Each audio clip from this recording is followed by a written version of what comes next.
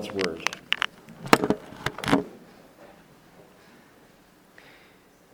Give my greetings to the brothers at Laodicea, and to Nympha and the church in her house. And when this letter has been read among you, have it also read in the church of the Laodiceans. And see that you also read the letter from Laodicea. And say to Archippus, see that you fulfill the ministry that you have received in the Lord. I, Paul, write this greeting with my own hand. Remember my chains. Grace be with you. Amen. Please be seated. As we hear the reading of God's Word this morning, let's turn to Him in prayer as we seek His blessing and understanding. Our God and our Father, we praise you that in your grace you have chosen to reveal yourself to us. Lord God, we are thankful that as we open our hearts to your word, that your Spirit comes to speak and to reveal again the one true living God to us through your Son, our Savior Jesus Christ. So as we come again, Lord, we do look to you for your blessing, and that we would receive your life-giving word by faith in Christ alone. Amen. When you get to this passage right at the end of the letter of Paul to the Colossians, you have this picture in your mind of Paul reaching out for his pen. Actually, it was a stylus. He's reaching out to his friend Timothy. Timothy is near the end of this letter, and Paul says, no, Timothy, stop for a moment. I want to write a few closing remarks to this church. So again, Paul takes the pen. You can read the details there in verse 18. He decides to end this letter. I, Paul, write this greeting with my own hand. So for a moment, just think about it. What's your handwriting like? Is it legible? If I were to look at a signature of everyone in this room this morning, could I read most of those signatures? Probably not. Our writing isn't always legible, but it was really important here for Paul to write these final words, because in those days many letters circulated and many of them were forgeries. So Paul, taking the stylus from Timothy, is very clear. His writing is legible, and we have these closing remarks here this morning. You sometimes forget in this letter that Paul, as he wrote, was imprisoned for the faith. Here was a man who was used walking hundreds and thousands of kilometers around the ancient Near East, bringing the gospel of Jesus Christ, and then he was imprisoned. There he is, house arrest, in prison, and he's no longer able to stride around the ancient world. He's pacing back and forth in this tiny little room, and yet his heart for the church is uncaged. His heart for the church, his heart for the Colossians, his heart for the church today knows no limits. And we see this in these final three requests that he makes as this letter ends. We hear in these requests his heartbeat, his very heartbeat for Christ's church. So let's look at this. We'll see three final requests. He calls the church to read, he calls Archippus to complete, and he calls all his readers to remember him. So let's look at those three things. Let's begin there. Verse 15. This call from Paul to the church is to the reading of God's Word, to the reading of these letters that were circulating around the churches. Verse 15, he says, give my greetings to the brothers at Laodicea. Now again, this is a reminder to us that these letters, this letter that we've studied for these last 5 months, have a wider application than just the early church and that first century world. They apply to you and I today. And they apply to the church of Laodicea, just 15 kilometers away from Colossae, to whom Paul was writing. They apply to Colossae, to Laodicea, to the churches in Vernon today. Now, when you think of the name Laodicea, some of you are saying, well, that name sounds familiar. And it does. You think of the 7 letters of Jesus Christ to the 7 churches there in Revelation chapter 2 and 3. And one of those churches was the church in Laodicea. It was the only one of the 7 churches who received not one single word of commendation. If they had sat a test, it would be an F.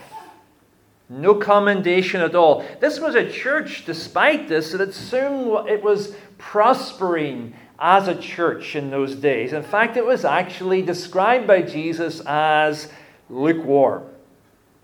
Imagine for a moment you picked up a cup of coffee on the way in. You set it down and you forgot all about it for the next hour, hour and a quarter, whatever. And you came back to that cup of coffee and you would describe that cup of coffee as lukewarm. Would it be attractive to you? Probably not. This is what we read about Jesus, and he reacts to the Laodicean church. Revelation 3, verse 16, he says, I am about to spit you out of my mouth. That's pretty graphic. I remember once getting a Tim Hortons order wrong. I just opened up my tea, took a gulp of the tea, and realized it was coffee.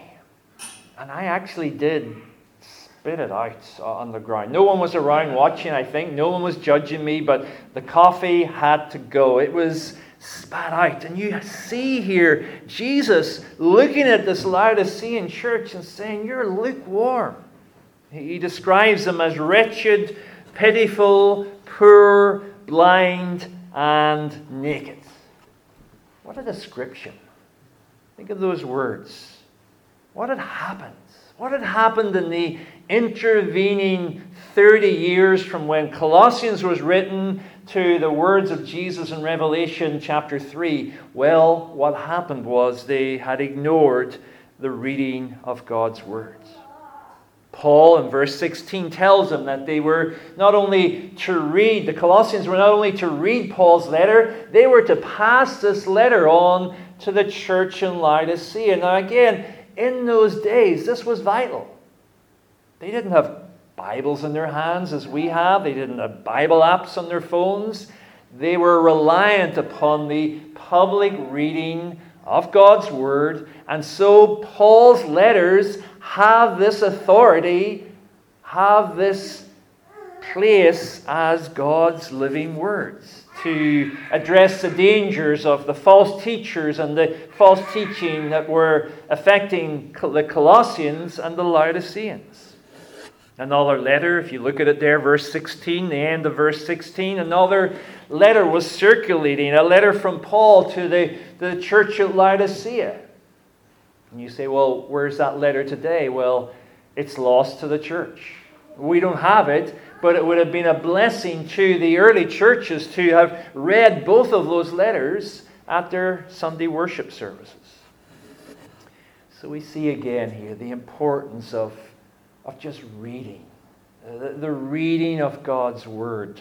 The Puritan writer puts it well, Thomas Watson, he said, think in every line you read that God is speaking to you. Every line. Your morning devotionals or your nighttime Bible reading, your scripture reading this morning here at Free Grace. Every line is God speaking to you and I. Had the Laodiceans neglected the teaching of the Scriptures? Well, we don't really have to speculate. They obviously had. Nor do we have to speculate about the impact on a believer or an impact on a local church when the reading and the teaching of God's Word is neglected. I'm thankful for open Bibles this morning, your phone apps, whatever you're following the passage of Scripture today. I'm thankful again for the Scriptures that are proclaimed throughout the city today. So we think about the reading of God's Word and we ask, well, where was this happening? Where was God's Word being read? Well, we're told the church in Laodicea was meeting in the home of another one of those hidden figures in these last greetings of Paul at the end of this letter. Her name was Nympha. Read with me there in your Bible. Let's look at verse 15. Give my greetings to the brothers at Laodicea and to Nympha and the church in her house. When Paul wrote this letter to the Colossians, there were no church buildings. People didn't go to church in the traditional sense of a brick building with stained glass windows or pews or any of those things. He realized that he's writing to a church that was meeting there in Laodicea in the home of what would have been a wealthy lady's home in those days. And there she was hosting the worship of the church in her house. So we can add Nympha's name to a long list of people who hosted the early church gatherings in the early church. We think of Mary, the mother of John Mark. The church, one of the churches in Jerusalem, met in her home. We think of Lydia, and the church in Philippi met in her home. We think of Priscilla and Aquila. The church met there in her home in Ephesus. And now we have Nympha. We're not told why Paul singled her out. He simply commends her that her home belonged to the Lord. Her home belonged to the Lord. Now maybe you're a little nervous that Free Grace some Sunday morning is going to pull up outside your front door and decide to assemble in your living room or around your kitchen table. I was going to say it's not going to happen. It's probably not going to happen anytime soon. But who knows what the future brings. But what we do see here is the importance of believers using our homes as instruments of God's grace. Taylor Clark wrote a book once called Starbucks.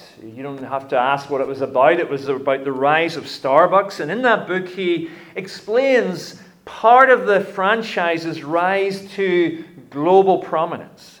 He tells us that Starbucks' own research showed that what people really want is, in his words, a cozy social atmosphere above all else. For those seeking a refuge from the world, the cup of coffee they bought was just the price of admission. And one observer noted, he said, Starbucks is selling hospitality. Now, why is that so important in our world today? Because that's what people are yearning for. To give the book title by Rosario Butterfield, the gospel comes with a house key. Again, we can never underestimate the impact of our using our homes in this means of hospitality, that whether it's coffee and cookies or soup and buns or a meal around the kitchen table, whatever form it takes, there is this sense here of this God using our homes as he used this lady's home in the city of Laodicea. What an impact it already is making for some of you here in this church at Free Grace. He goes on in verse 17 to extend his greetings. Now he's moving from these two neighborhood churches, and he singles out one man serving the local churches there, a man called Archippus. I'd love it if he called these people Stephen and Paul and Simon, but we've got all these names here. So we move now to Archippus, and we say, well, what do we learn about this man? We don't get a lot of references to him. In Philemon, verses 1 and 2, we read Paul's introductory remarks. He says, to Philemon, our beloved fellow worker, and Apphia, our sister, and Archippus, our fellow soldier. So there we have again another couple hosting the local church there, and there probably their son Archippus is alongside them. Paul calls him a fellow soldier. He may have had a very specific, important task there in the early church in those cities. And Paul calls him to fulfill that task. Let's look together at those words, verse 17. Say to Archippus, see that you fulfill the ministry that you have received in the Lord. The NIV, complete the work you have received in the Lord. Now you can imagine the impact. Archippus is sitting down there in the congregation of God's people as the letter is being read out. And maybe he's getting a little drowsy as the letter goes on, and suddenly he just mentioned my name. Archippus, that's me. And he has this word for me to finish the task that God has given to me. He wants me to finish strong.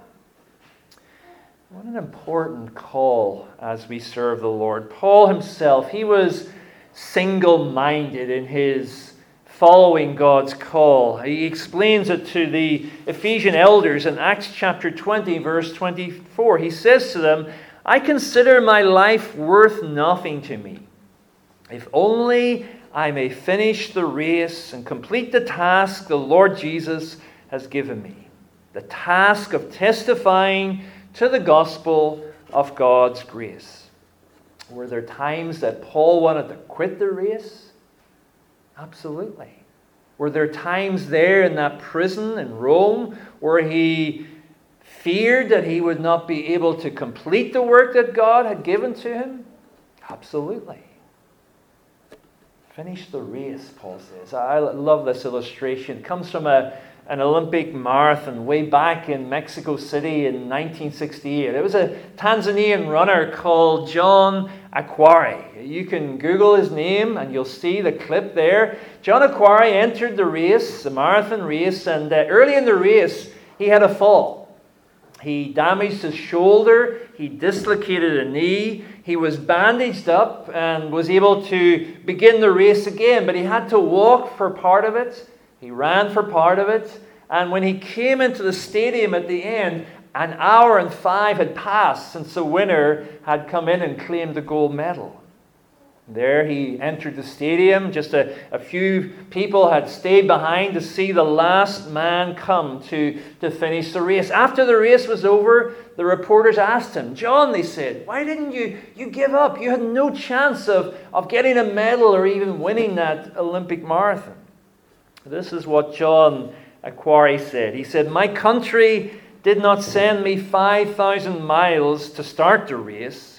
They sent me 5,000 miles to finish the race. And that's Paul here. That's Archippus here. This call of Paul, he's determined to finish the task. It would include prison time, but he was determined to finish. It calls Archippus. It calls us today as believers to do the same. Some of you here at Free Grace, you've been serving this local church for many, many years. And maybe you're here and you're feeling, it's time to hand this over to someone else. I'm weary. And Paul says, pray for endurance to keep on, to finish the race that the Lord has marked out for you. And it's vital that we endure because we're thinking not just ourselves or our own ministry here, we're thinking of the next generation. Hear these words, the anonymous words of the psalmist in Psalm 71, verse 18. He says this, even when I'm old and gray, I can identify with him there. He says, even when I'm old and gray, do not forsake me, O God, till I declare your power to the next generation, your might to all who are to come.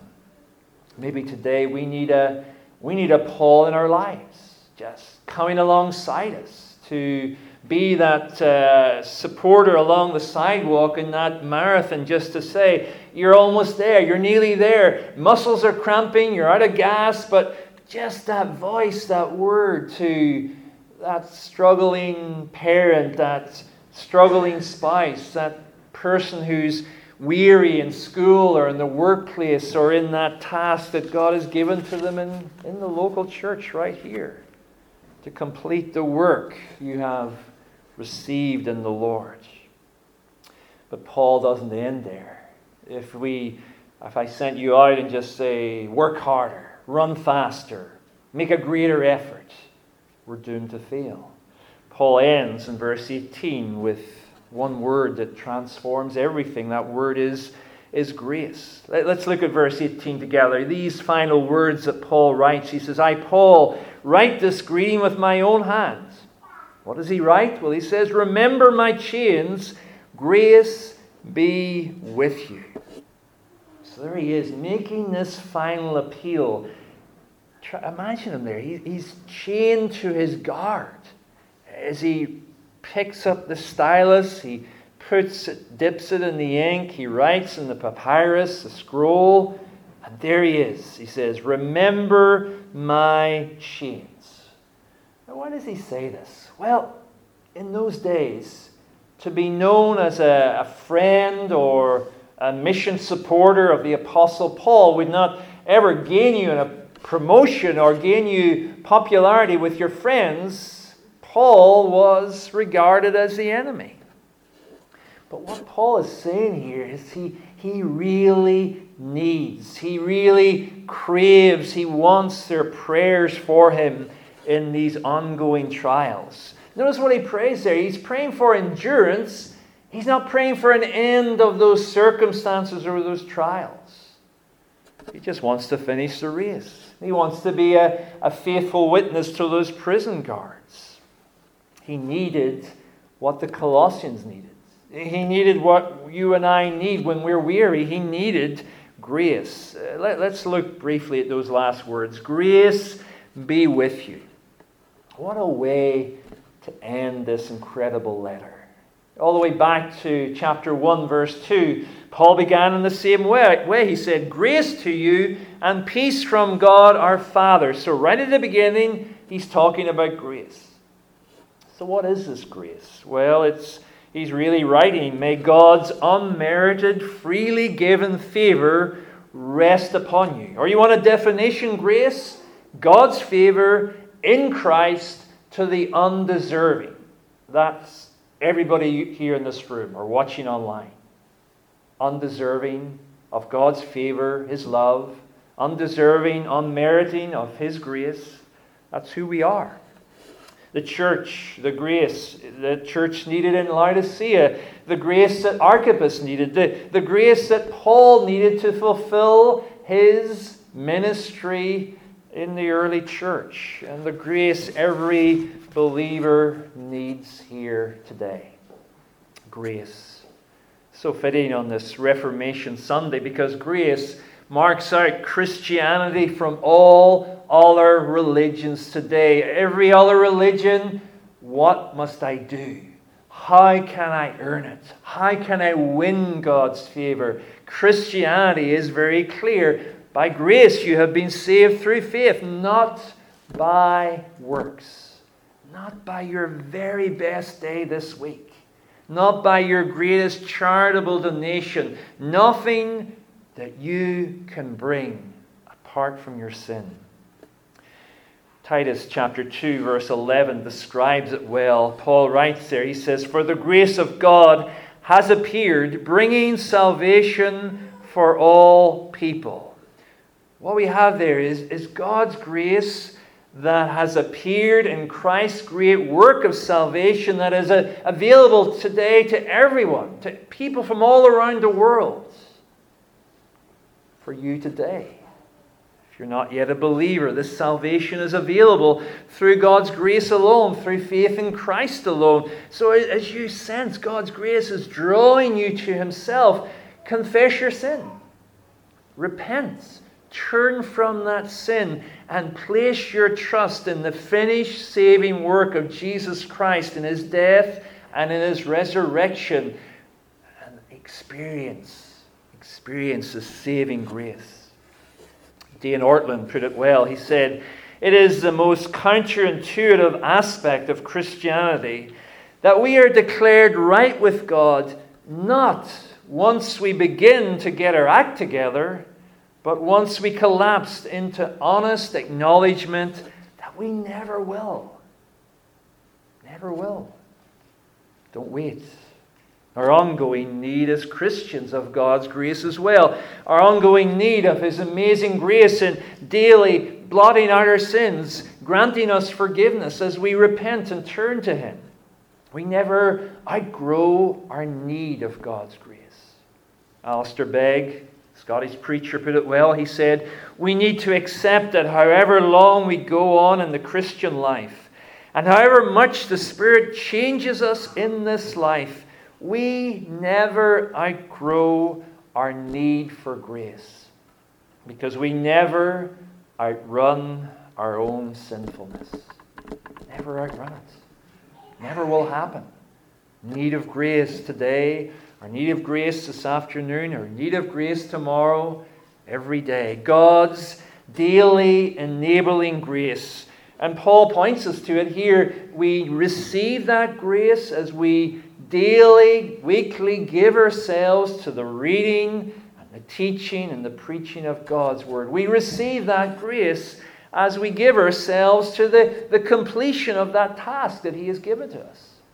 We receive God's grace as we give ourselves to prayer for our fellow travelers on that journey. So what a way to end this letter. My request for you this morning, our prayer for one another today here at Free Grace Vernon, is simply this: grace be with you. Grace be with you. Amen. Let's pray together. Lord God, we are needy sinners, desperately in need of your grace again this morning. We confess that, Lord, we do not give ourselves to the reading of your scriptures. We find ourselves in that place of spiritual starvation, ill-nourished, malnourished. Lord, help us to have that hunger for your word. We pray, Lord, too, that you would help us to look around, even this morning, even after service, to see that brother or sister who is struggling to fulfill that task and to finish the race, that we would come alongside them. And that, Lord God, as we look to you, that you would give us grace to complete the work that you have placed before us, Lord. And if there is someone, Lord, here or watching online who's not yet a believer, that they would look to you, Lord Jesus, to your finished work upon the cross and turn from their sins and receive you, Lord Jesus, as their Savior, their Lord and their King. And that we would rejoice this morning again in your amazing grace, to know that your chains have fallen off and that we have been set free. Hear us as we pray in Christ's name. Amen. Let's stand again as we sing to God's praise.